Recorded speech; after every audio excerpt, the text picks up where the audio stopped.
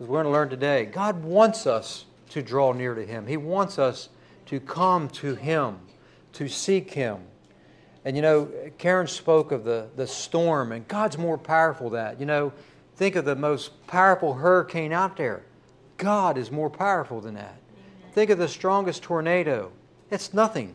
God could just flip it off and be gone. It's nothing compared to His power. He is all-powerful, almighty, but yet He is gracious. He wants us to experience His grace. Finding His grace. I truly believe that we cannot understand and cannot know God the way we should know Him if we don't fully understand His grace. Because if we don't understand His grace, we're going to look to God as one that all He wants to do is punish us, wants to destroy us. We're going to look to Him as, yeah, He is powerful, but we got to understand that grace. That His grace is all sufficient. That He wants to extend His grace to us. He wants us to repent of our sins and receive that amazing grace. Finding His grace. And we're going to the Old Testament. Again, Exodus 33, verses 7 through 23. Hear the word of the Lord. Moses took his tent and pitched it outside the camp, far from the camp, and he called it the Tabernacle of Meeting. He called it the Tabernacle of Meeting because they had not yet erected built the big tabernacle, even the one that was made of the cloth and the poles. They have not made that yet. So he took this tent and he pitched it out there, and this is the Tabernacle of Meeting. Meeting, that is the place where he would meet with God. The Tabernacle of Meeting. And it came to pass that everyone who sought the Lord went out to the Tabernacle of Meeting, which was outside the camp. So it was whenever Moses went out to the tabernacle that all the people rose, and each man stood at his tent door and watched Moses until he had gone into the tabernacle. And it came to pass when Moses entered the tabernacle that the pillar of cloud descended and stood at the door of the tabernacle, and the Lord talked with Moses. And all the people saw the pillar of cloud standing at the tabernacle door. How awesome! What a vision. Just envision that. There's that tent. It's out there. They could see it. It's way out there though. But they could see it, and they're standing there when they watch Moses go into that tent, Tabernacle of Meeting, and that pillar of cloud come down and descend upon that tent. Friends, wouldn't that be awesome? That if the neighborhood all around the churches looked and a big pillar of cloud descended upon our meeting house every Sabbath? That would be awesome. But we know that He is present through His Holy Spirit. But I still think, wow, how awesome to see that pillar of cloud. When I think of that, it's like, wow, that's awesome. What an amazing thing that would have been to experience and see. And all the people rose and worshipped, each man in his tent door. So the Lord spoke to Moses face to face, as a man speaks to his friend. And he would return to the camp. But his servant Joshua, the son of Nun, a young man, did not depart from the tabernacle. He did not depart because he stood there as guard. Because people are curious, right? They might sneak off and go out there to that tabernacle and go into that tent. If the presence of God there, you think of the tabernacle, and within the big tabernacle was the place called the Holies of Holies. You did not dare enter there unless you had been through the ceremonial cleansing and repented and was without sin. Because if you entered into that place with sin, boom, you're done. So Joshua stood guard to keep anyone from coming out and going into that tent that shouldn't have been there. Then Moses said to the Lord, "See, you say to me, bring up this people, but you have not let me know whom you will send with me. Yet you have said, I know you by name, and you have also found grace in my sight. Now therefore I pray, if I have found grace in your sight, show me now your way, that I may know you, and that I may find grace in your sight, and consider this nation as your people." And he said, "My presence will go with you, and I will give you rest." Then he said to him, "If your presence does not go with us, do not bring us up from here. For how then will it be known that your people and I have found grace in your sight, except that you go with us? So we shall be separate, your people and I, from all the people who are upon the face of all the earth. So the Lord said to Moses, I will also do this thing that you have spoken, for you have found grace in my sight, and I know you by name. And he said, please show me your glory. I'll eventually get through this reading. If I keep pausing, maybe not, right? Moses said to God, please show me your glory. Moses wanted more. You know, he talked with God face to face. But he said, I want more. I want to see you. I want to see your glory. And you've all read the story of the Exodus and Moses going up on the mountain. Well, the people were okay with, you go for us. We're scared. You go. Moses, he's brave. He went. But he wanted more of God. Friends, are we there? Do we want more of God? He said, show me your glory. That should be our prayers. God, show me your glory. We should want more, not be satisfied with staying afar off, but want more of Him. Then he said, I will make all my goodness pass before you, and I will proclaim the name of the Lord before you. I will be gracious to whom I will be gracious, and I will have compassion on whom I will have compassion. But he said, God said to Moses, you cannot see my face, for no man shall see me and live. That is how holy God is, friends. And that reveals something else to me. You cannot see my face. So let's read the rest of this and get it done, right? And the Lord said, here is a place by me, and you shall stand on the rock. So it shall be, while my glory passes by, that I will put you in the cleft of the rock, and I will cover you with my hand while I pass by. Then I will take away my hand, and you shall see my back, but my face you shall not see. He allowed him to see his backside, but not his face, because his face reveals His glory. How amazing is that? He at least got to see his backside. So we should say, Lord, can I at least see your backside? Let me see your glory. Amen? Let us pray. Gracious Lord, we do praise you and magnify you. We acknowledge that you are the one true God, that you created the heavens and the earth and all that is in them. Father, we have so much to be thankful and grateful for. Thankful for the breath that we have. Thankful for your presence. Father, we are thankful today that you desire that we would come to you, that we would seek an intimate relationship with you, that we would seek your face. Father, that you would make yourself known to us. Make yourself known to us today, Father, in your word and in this place, Father. May your Spirit be present. May your Spirit speak to each of our hearts and our minds and help us to receive what you have for us. And Father God, that we would get a glimpse of your glory.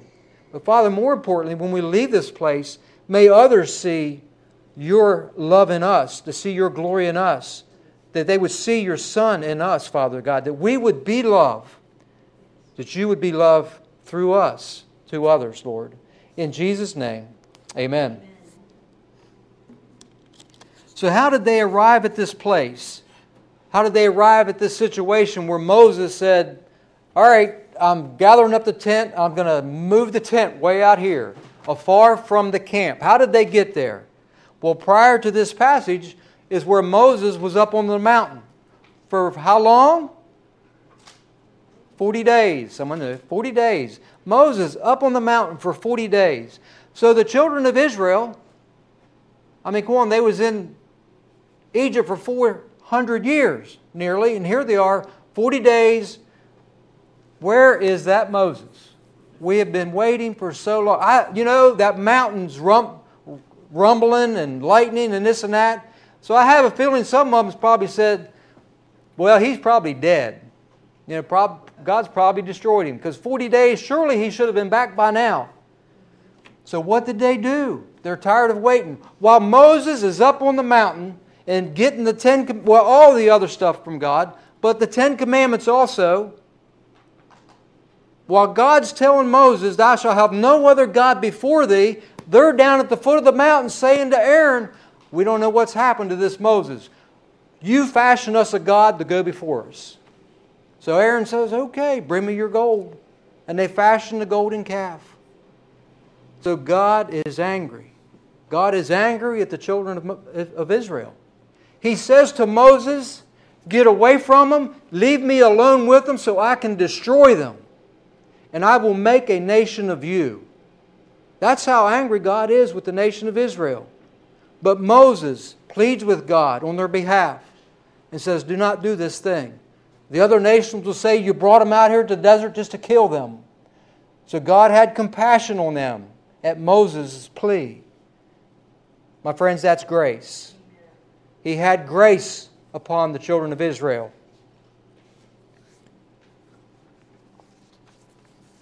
So this is why Moses took the tent far from the camp. Mind you, this is not Moses' regular dwelling place. This was a tent where he would meet with God. So they took it outside. What's the point of this?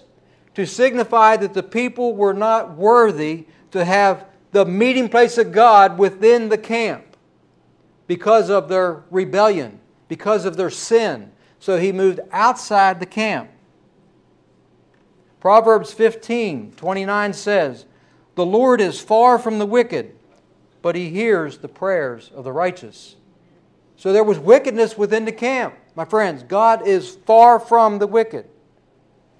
But even though the tent was removed and placed, I'm not sure how far, but God's gracious nature is revealed in the midst of His disciplinary action with the people. The last part of verse 7 said, and it came to pass that everyone who sought the Lord went out to the tabernacle of meeting, which was outside the camp. He still made a way, even though he wasn't there in the camp, but he was out here. He says to them, if you want to come to me, you can seek me out. Is it not the same today? We must seek Him. The word sought here means to search out, especially in worship and prayer. To search for God, to search Him out, to seek Him diligently. God basically said of the nation of Israel, you're a bunch of stiff-necked people, and I've had enough of you. I'm going to move over here. If you want me, if you want a relationship with me, you're going to have to come to me. You're going to have to repent of your sins over here and come to me. I'm not going to dwell with a bunch of unrepentant people, but I'm going over here. Hebrews 11:6 says, but without faith it is impossible to please Him. For he who comes to God must believe that He is, and that He is a rewarder of those who diligently seek Him. Do we diligently seek Him? Because if we do, He will reward our faithfulness. Not just once in a while. God doesn't want us to just seek Him Sabbath mornings, but He wants us to seek Him always, every day. You know, scholars for years have taught that we are living in the dispensation of grace. And we are. From the time of Christ to now is called the dispensation of grace, a time of grace. And that is true, my friends. But God reveals His graciousness even in the Old Testament. God revealed His graciousness to the children of Israel. That is God's nature. That's part of God's nature, that He is a gracious God, willing to forgive whenever one repents of their sins, repents in their hearts. Verses 12 and 13 of our passage said, then Moses said to the Lord, see, you say to me, bring up this people, but you have not let me know whom you will send with me. Yet you have said, I know you by name, and you have also found grace in my sight.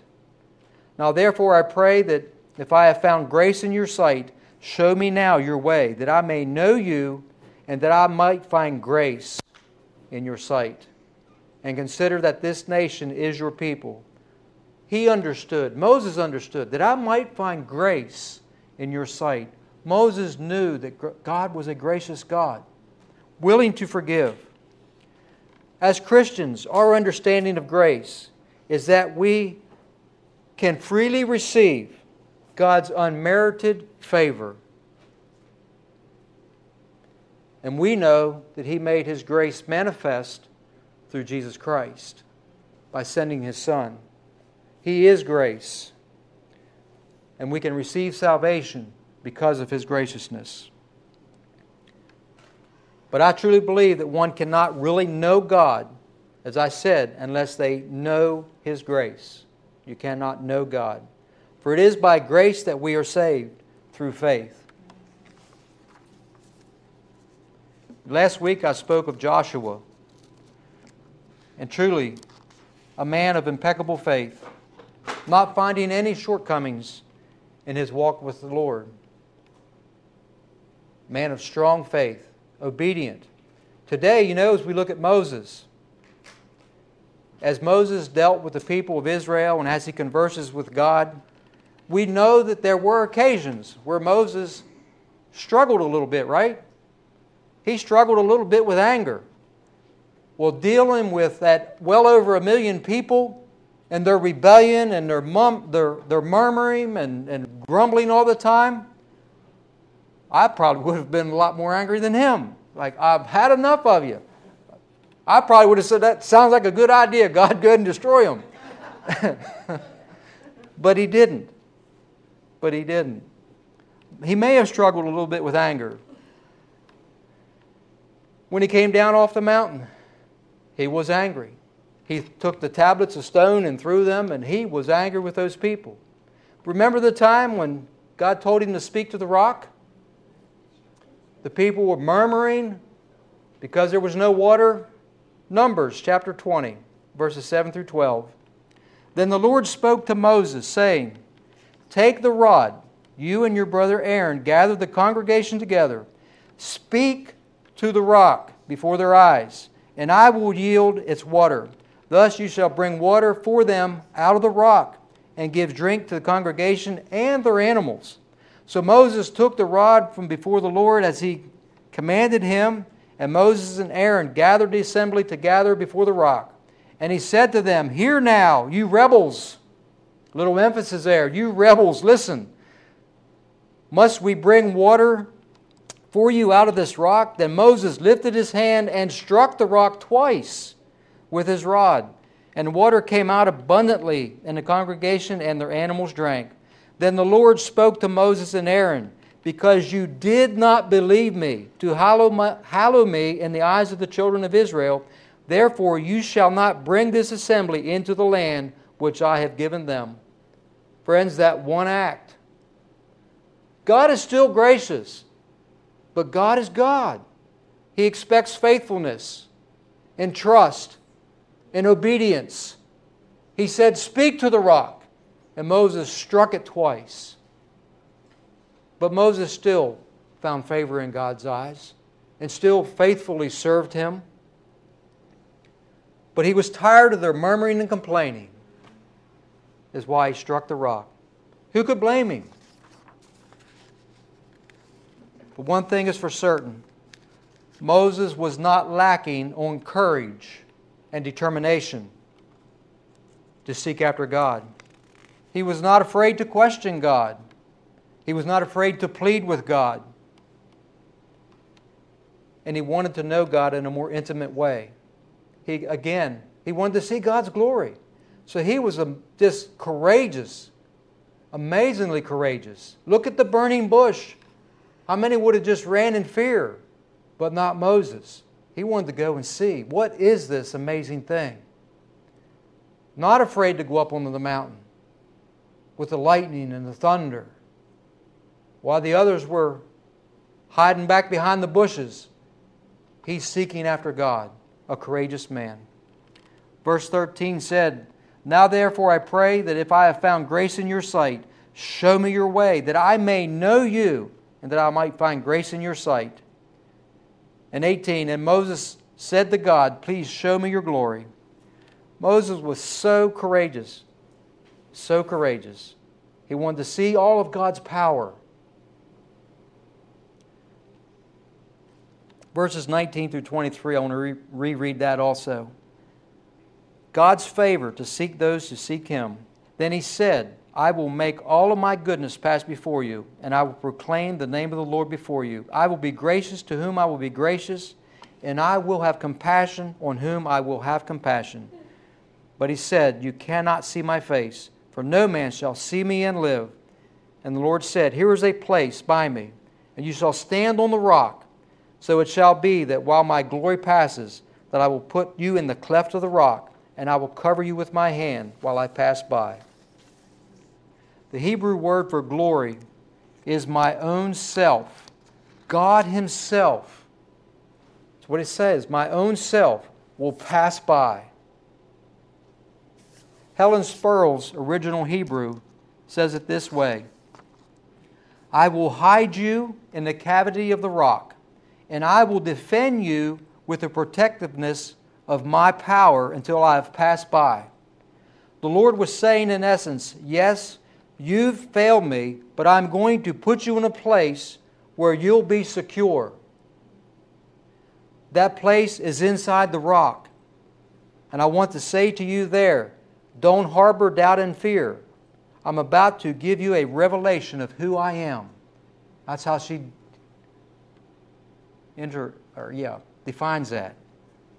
God wants us to know Him. He wants us to know who He is. Colossians 3, 1 through 4 says, if then you were raised with Christ, seek those things which are above, where Christ is, sitting at the right hand of God. Set your minds on things above, not on the things of the earth, for you died and your life is hidden with Christ in God. My friends, your life, as God hid Moses in the cleft of the rock, your life, my life, is hidden with Christ. When Christ, who is our life, appears, then you also will appear with Him in glory. And I already heard her say, the rock. Jesus is the rock. Remember, He is the stone that the builders rejected. He is the foundation that the church is built upon. And we are hidden in Him. Just as God protected Moses, in Christ we are protected. He is the cleft of the rock that we hide in. Receive that today. We are God's children. If we have done wrong, if we have sinned, He does not want us to run from Him. He wants us to run to Him. So when you sin, run to Him. Bow down and repent and run to Him, not from Him. Because He wants us to come to Him. He wanted the children of Israel to come to Him, but they were fearful. My friends, we can have grace through Christ and have faith and not doubt. He wants us to have it all. He wants us to have His glory. He wants us to trust Him. He wants to bless us. I found a story. J. Wilbur Chapman shared this testimony given by a man that came to one of his meetings. He says, the man said that I got off at the Pennsylvania depot as a tramp, and for a year I begged on the streets for a living. He said, then one day I touched a man on the shoulder and said, Mister, can you give me a dime? And as soon as I saw his face, I was shocked to see that it was my own father. He said, Father, do you know me?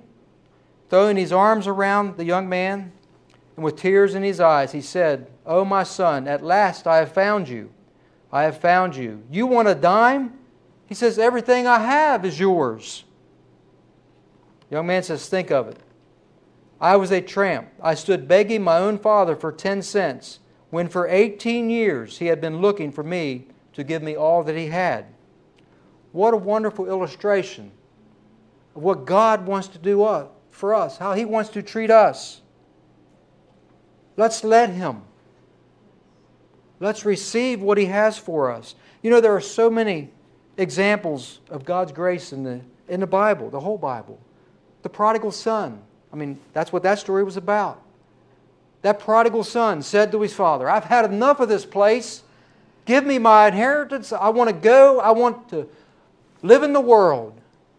And he gives it to him after he had squandered it with wild women and booze and, put it in today's spectrum, drugs and all that stuff. When he had nothing left, I'll go to my father and see if I can be a servant. But his father threw his arms around him, brought out the robe, put a ring on his hand, says, all that I have is yours. The adulterous woman that the religious leaders brought to Jesus. My friends, what did he show her? He showed her grace, did he not? They all departed because they were not without sin. He said, neither do I condemn you, but go and sin no more. He extended grace to her.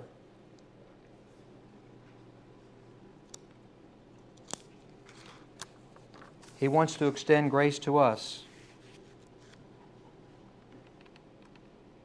I believe the more that we read the Bible, the more that we understand God's grace, the more we'll know Him. We can find God's grace from Genesis 1 to Revelations 22:21 in the Old and New Testament alike. As God's representatives in the world, we must extend God's grace to others. And we must courageously seek Him as Moses did. That's the most important thing I think to say today, that we seek Him courageously, without fear. He is an awesome and powerful God, but He is gracious, and He wants to extend His grace. He wants us to draw near to Him. He wants us to find His grace. I can remember when first, before coming to the understanding of grace, all I saw was the God of the law was all that I saw. But when I began to get that understanding of God's grace, that we could know through His Word that we can have salvation. These things that I've written, that you may know that you have life. That it is by grace you are saved through faith, not of my works. Yes, we're to do good. We're to try to discipline our lives and seek the help of the Holy Spirit to do that. But that's not what saves us. It is only by His grace. And when I came to that understanding, what a change in my life. What a change in my understanding of God and who He really is. It's His will that none should perish. But it's His will that all would come to Him. Get out of the camp and come to God is what He desires. Us to come to Him and have that relationship with Him. Receive what He has for us. That's His call on all of our lives. And that's the call that we should share with others. To help them find His grace too. That they can have that peace that we have in our hearts because of His love. Amen?